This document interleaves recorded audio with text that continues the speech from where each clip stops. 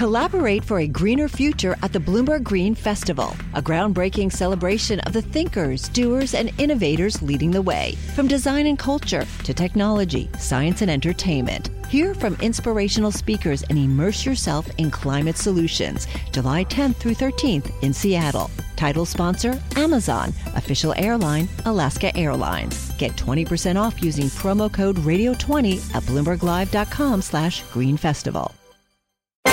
This is the Bloomberg Business of Sports show, where we explore the big money issues in the world of sports. I'm Michael Barr. I'm Scarlett Fu. And I'm Damian Sassower. Coming up on the show today, we take you back to Linsanity. Oh, fancy shot clock at 8. Splits the defense again. Gets to the rim. Puts it in. And a foul. Wow. Jeremy Lin does it again. And the crowd on their feet paying homage to this man. Clyde, even it looks like his teammates don't believe what they're seeing. That highlight you just heard with Knicks announcers Mike Breen and Walt Clyde Frazier, courtesy of MSG, was just the beginning of Jeremy Lin's unbelievable hot streak back in 2012 that we now know as Linsanity. Yeah, over the course of that 9-game stretch, Mr. Barr, Jeremy Lin averaged something on the order of 25 points per game, just over 9 assists per game, and shot over 50% from the field. He led his team to some very impressive wins, but none bigger than that win against Kobe and the Lakers when he dropped 38 points. Yeah, that is incredible. And that stretch of games made Jeremy Lin a superstar, not just because of how well he played, but because of how improbable it was for a then pretty much unknown player to do what he was doing, and especially as an Asian American. That 38-point performance at MSG is now the subject of a documentary, 38 at the Garden. And to talk to us about Linsanity, the making of that documentary, and about some business ventures involving Jeremy Lin, a man who broke ground in the NBA here in the United States, we welcome the film's executive producer and founder of Hyphen Capital, Dave Liu. Dave, welcome to the Bloomberg Business of Sports. Thanks for having me. Linsanity, yes, I remember it very well, and I'm watching Jeremy Lin play. And, you know, I'm an old geezer sports fan. It's like, you know, I've seen, you know, okay, let me see what Jeremy. Damn! He just kicked what? Oh, man. That was a special time.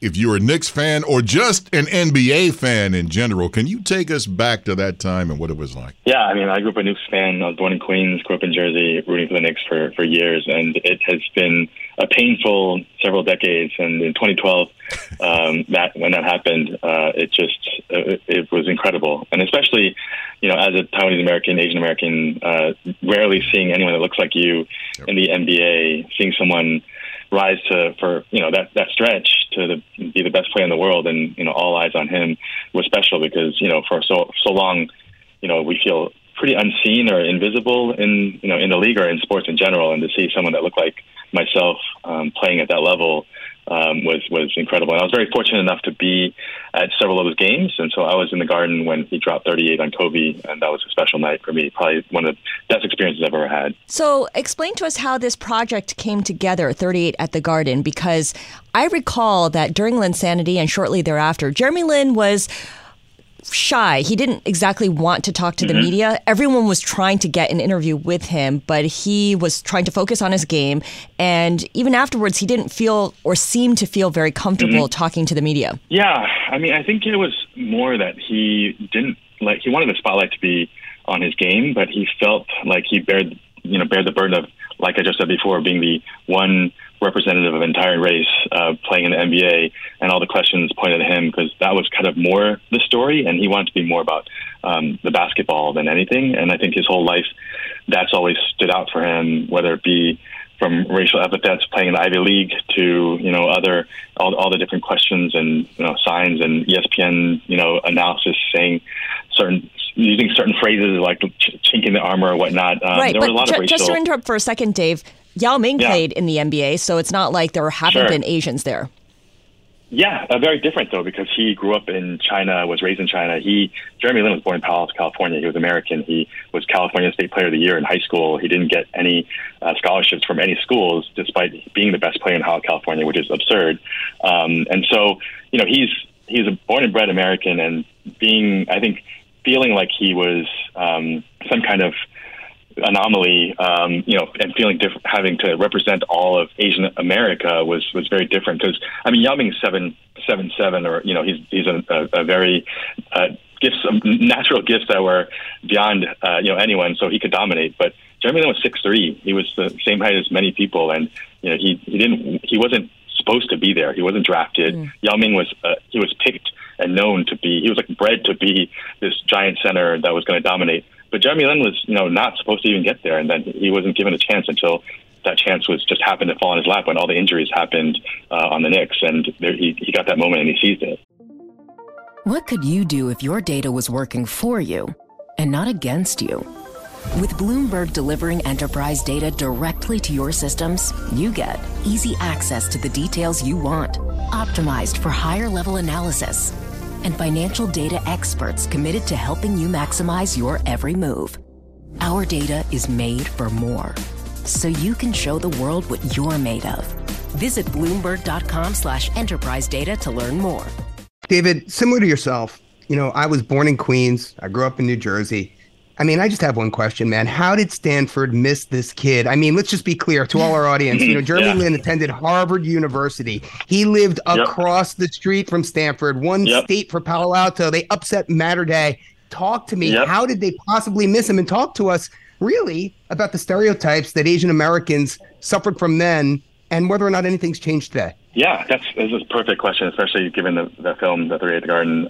So, I mean, he won the state championship. He led his team to the state championship. It was national. It was the high school player of the year in California, beat Matter Day, like as you said, and he didn't get any scholarship offers, 0 scholarship offers. He got MIT and Harvard took him, and basically he couldn't get recruited by any D1 teams. But he wanted to play D1 basketball, so he took the Harvard, the chance to play at Harvard to play against other teams like UConn and shine. But I think at the end of the day, he didn't look the part.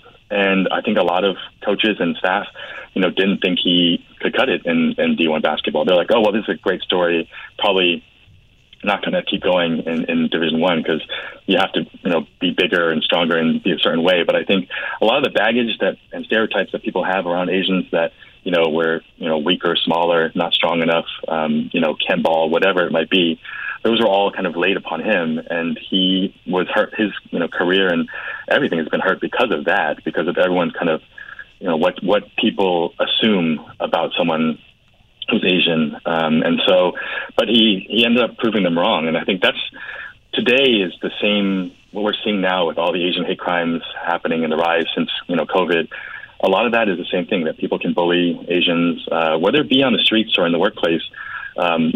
Asians are least likely to be promoted at jobs up to certain levels. And it's been frustrating to see, but I think this story, as Jeremy said, he's kind of embraced. He didn't want to speak about a lot of the stuff that happened before because he didn't want to be the representative for a whole race. But now he's seen how much the story has meant to so many people. And it's inspired so many people that he's starting to speak out a lot more on it. That's why he, became a part of this project because he had no idea what it meant, even to this day, 10 years later, what it meant to so many people. It was amazing because we had Hassan Minhaj in the film, and he was talking about that shot in Toronto, the game-winning shot that he took, and he waved off other players to take that shot from the three-point line. Mike D'Antoni won't call timeout and let the Raptors set up their D. The crowd on its feet here at the Air Canada Center. Lin puts it up. Bang! Jeremy Lin from downtown, and the Knicks take the lead.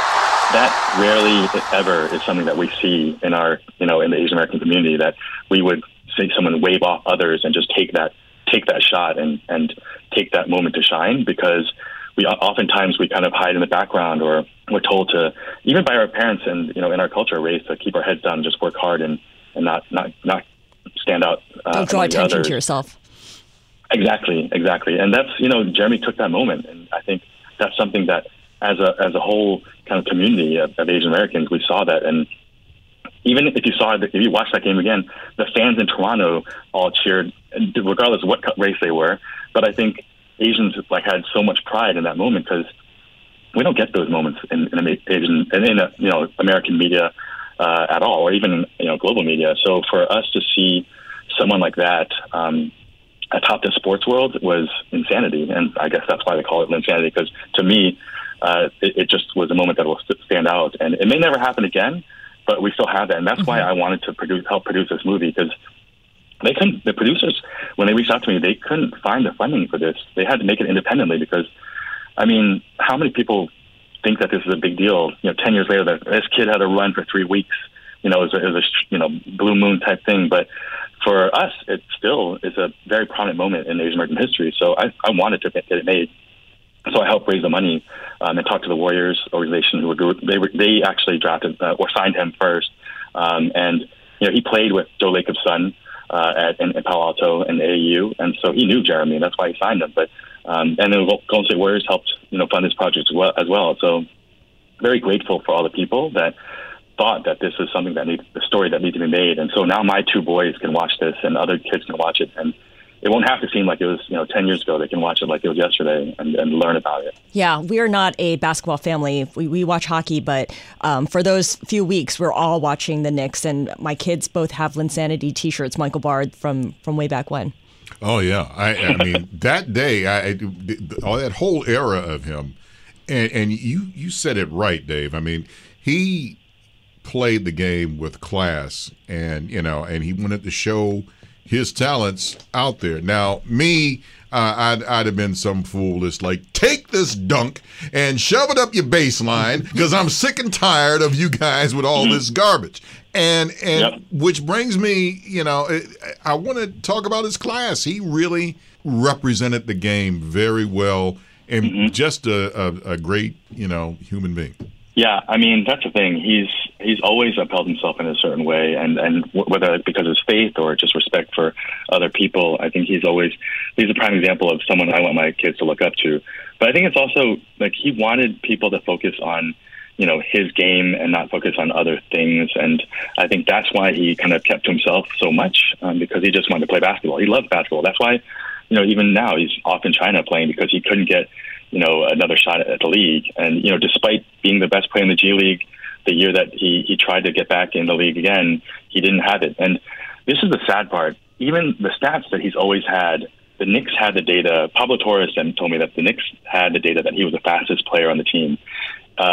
Daryl Morey also said that they had those stats for the Rockets too, and they just couldn't believe it. And Daryl Morey even said in this book that Michael Lewis wrote, he said it was probably because he was Asian. To be honest, that was the reason why. Even though the numbers were there and he had the fastest first step, that they had recorded on the team, they couldn't believe it, because they're like, this can't be happening. And again, guys had to fight that time and time again, from high school to college to the NBA, team after team. It's like, well, how much more can he prove? At the end of the day, I think it was something that he couldn't take, overcome. Yeah. And so now he has to play in China. So it is really unfortunate. So you mentioned that the producers reached out to you because they couldn't find funding. Yeah. It was meant to be independent. You came through with funding.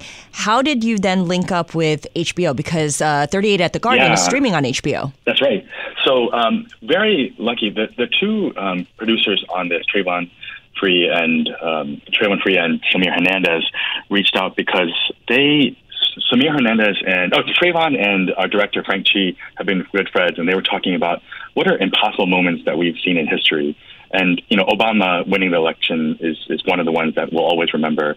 And Trayvon asked Frank, what was it for you? And he's like, for all Asian Americans, it'll always be Linsanity, because that's something that it's forever etched in our memories. And so, they wanted to tell this story because I think they didn't realize how much it meant to so many people. And so Trayvon actually was a writer for The Daily Show for many years. And so and then Samir was, he worked with them. He knows the NBA very well. He was an editor on Slam Magazine.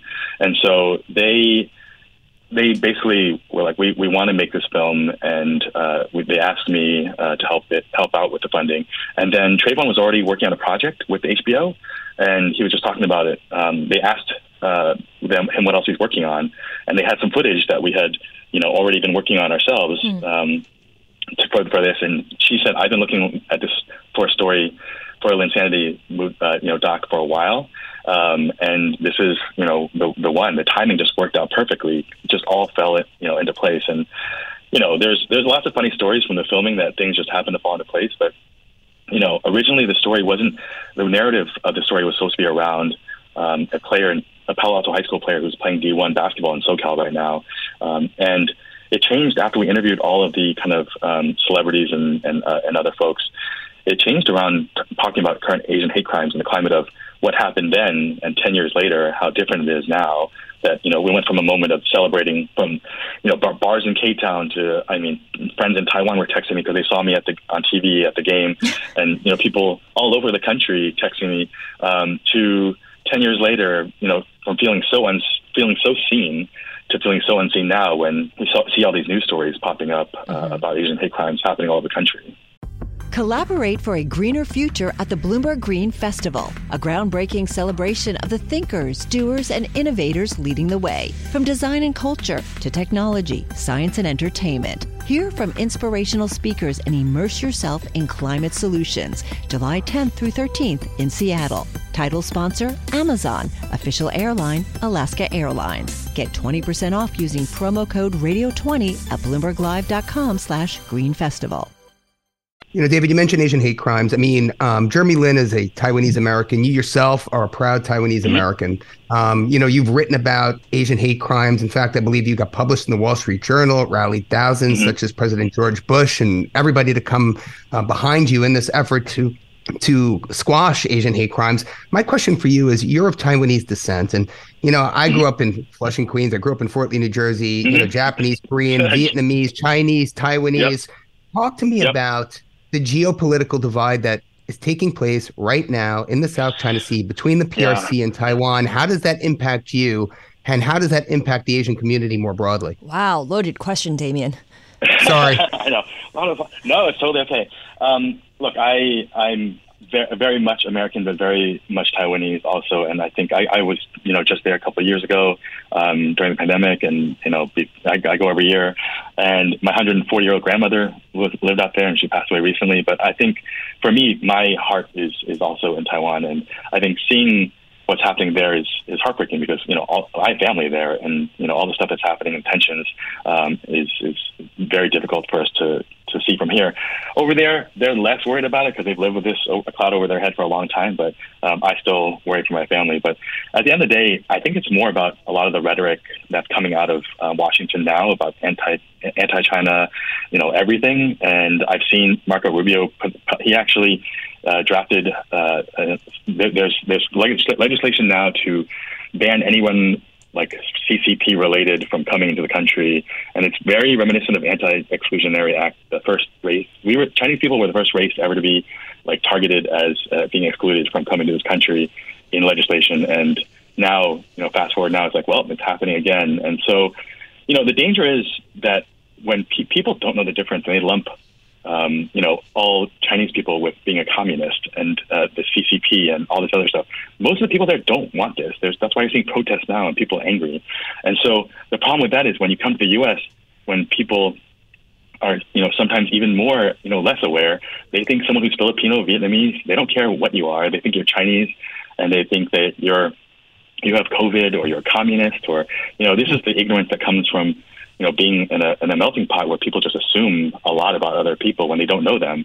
And so I think one of the reasons I wanted to make this film is that I thought, hey, we want people to be more aware of the moments that we contribute to this country, or the moments as Asian Americans that we've had in this country. Most people don't know that the most decorated battalion in American military history, or Japanese Americans, that most of them were interned, and then they fought in World War II. They fought, and they actually, got more medals than anyone else, the 445th. And these are the stories that never get told because, again, no one wants to produce them because they think no one will watch them.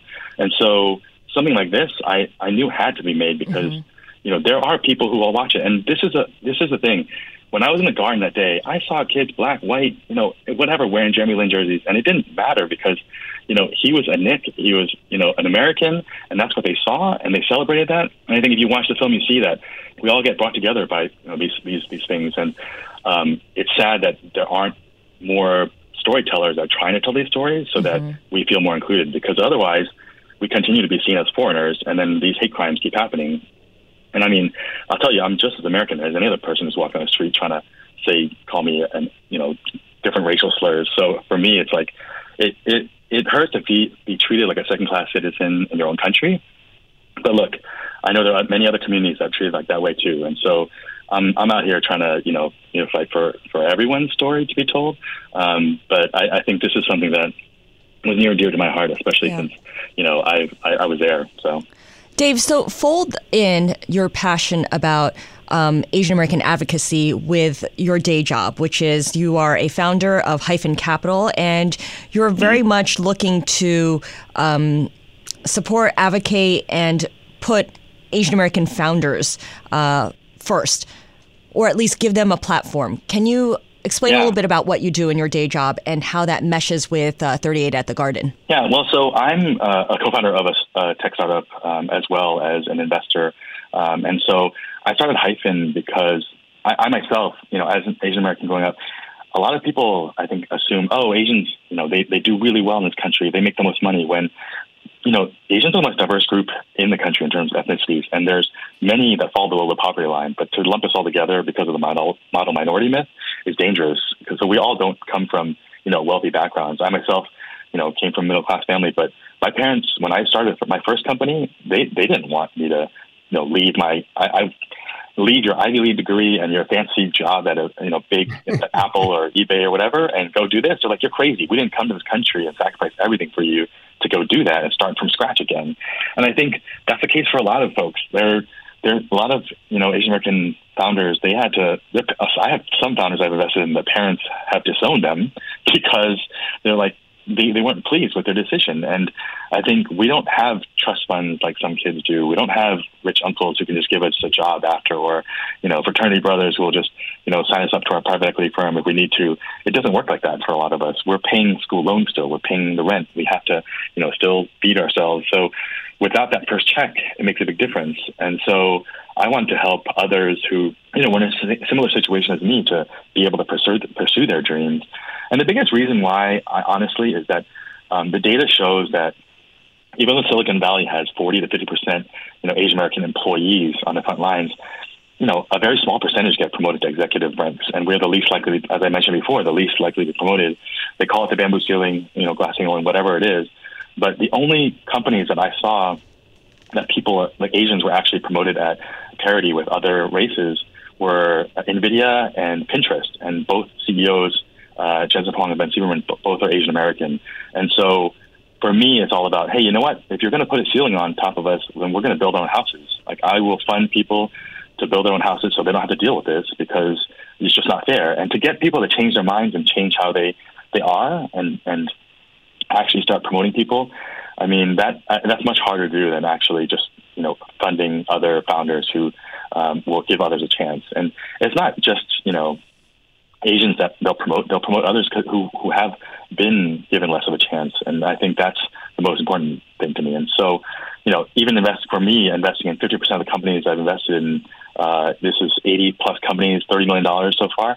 They're women, Asian American women, because they're also, underestimated. And so I want to give them a chance too. So a lot of this is about investing in underdogs who have been, just like Jeremy Lin, have been underestimated, undervalued, and, give them a chance to have that moment. 38 at the Garden. Check it out, folks. From the trailer, I love it. I'm going to race home and look at it right now when I get in the door. It'll take you back to 2012, Michael Barr. Mm-hmm. That's still modern times to me. That's how old I am, Dave, man. I'm sorry, man. No, hey, it's all good. That's why we made it. Dave Liu, you are very kind and dropped some knowledge on us here at the Bloomberg Business of Sports. We really do appreciate it. Thank you, sir. Thanks for having me. Appreciate it.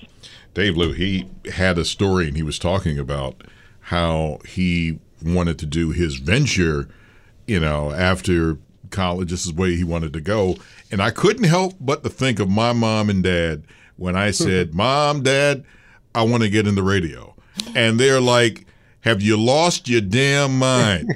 and this came out of my dad's mouth. He said, you need to go work at the post office. And I'm like, what I'm not knocking the post office, but it's like, come on, man. Did your parents not hear you speak out loud? You were born for this. Well, yeah. Then they made me take out the garbage, and then that was like, I'm on board with that. For me, the big takeaway was, he mentioned it. He mentioned Daryl Morey, who was the Rockets GM of the time. And, I remember him saying that Lynn had the quickest first step and should have been like a top 15 pick out of college, but he never got drafted, and it's amazing, and like I remember that story when Floyd Mayweather, right, during the run in Feb of 2012, he criticized Lynn because he's like, if he was African-American, you wouldn't be talking about him. So, he had to contend with so much in such a condensed period of time. I remember the MSG security guard wouldn't let him in the player's entrance, right? Yeah. So it's pretty awesome that they're retelling this story and doing it today. Yeah, he didn't look the part. That's what it came down to. I remember reading and hearing about Jeremy Lin when he was at Harvard and all the hoopla around him, this incredible player. And then it kind of just died off because Harvard basketball is not exactly, Duke basketball. So it just doesn't carry the same sense of importance and significance. You play basketball at Harvard, great, and then you move on and you do something else in your professional career. But then he showed up in MSG and under the biggest spotlight, right, in New York, playing against the LA Lakers. I mean, that was just incredible. My husband, who could care less about basketball, was glued to the television every night watching Jeremy Lin. My kids were cheering for him nonstop. I mean, it was such a magical time if you were an Asian American, especially as a mom of 2 Asian American boys. They loved everything about him. And it was a bit disappointing, I think, at the time, but now I understand it better that Jeremy Lin didn't come out and embrace all of that. But also, he was a kid. He was kind of just taken aback by the amount of attention. And, he had to do what he had to do on the court. And you can't do that and be spokesperson for all Asian Americans. That's at the what same I'm time, saying. as someone young who had come into like this level of fame so quickly, he just class just oozed out of him, and I really, I really admire that, the way he handled all of that, because someone his age, maybe somebody different, would have handled it totally different. Yeah, the Knicks is full of stars that do that, right? Did I go too far? Whoops. He was playing with a pair of divas in Carmelo Anthony and Amar at the time, if you don't remember. So, I mean, look, here's the one most interesting thing, right? And you have to just kind of take this for what it is. If Lin, maybe if he wasn't of Asian American descent, and he had been offered the same opportunities as others, I mean, the talent, the raw talent. I mean, if you recall, as an NBA professional, his big knock was that he turned the ball over so much. But that stuff goes away if you had the right opportunities to attend Duke University, or whatever, and had the right coaching at the right formative time in your career. He could have been a perennial. He could have been like Steph Curry potentially, right? Steph Curry wasn't a big guy coming into the NBA either. So, it's all quite interesting, and it gets your brain thinking in a lot of different ways. And, I thought David Liu is spot on in telling this story today. 38 at the Garden. Check it out. This has been the Bloomberg Business of Sports. I'm Michael Barr, along with Scarlett Fu and Damian Sassauer. Catch us here each and every Monday, Wednesday, and Thursday, exploring the world of money and sports. Catch me on Twitter at Big Bar Sports. And I'm on Twitter at Scarlett Fu. And I'm on Twitter at D Sassauer. You're listening to Bloomberg Business of Sports on Bloomberg Radio around the world. The countdown has begun. This May, 1,000 global leaders will gather in Doha for the Qatar Economic Forum powered by Bloomberg, held in conjunction with our official partners, the Qatar Ministry of Commerce and Industry and Media City Qatar, and premier sponsor QNB. Join heads of state, influential ministers, and leading CEOs to make new connections and gain unique insights. Learn more at QatarEconomicForum.com.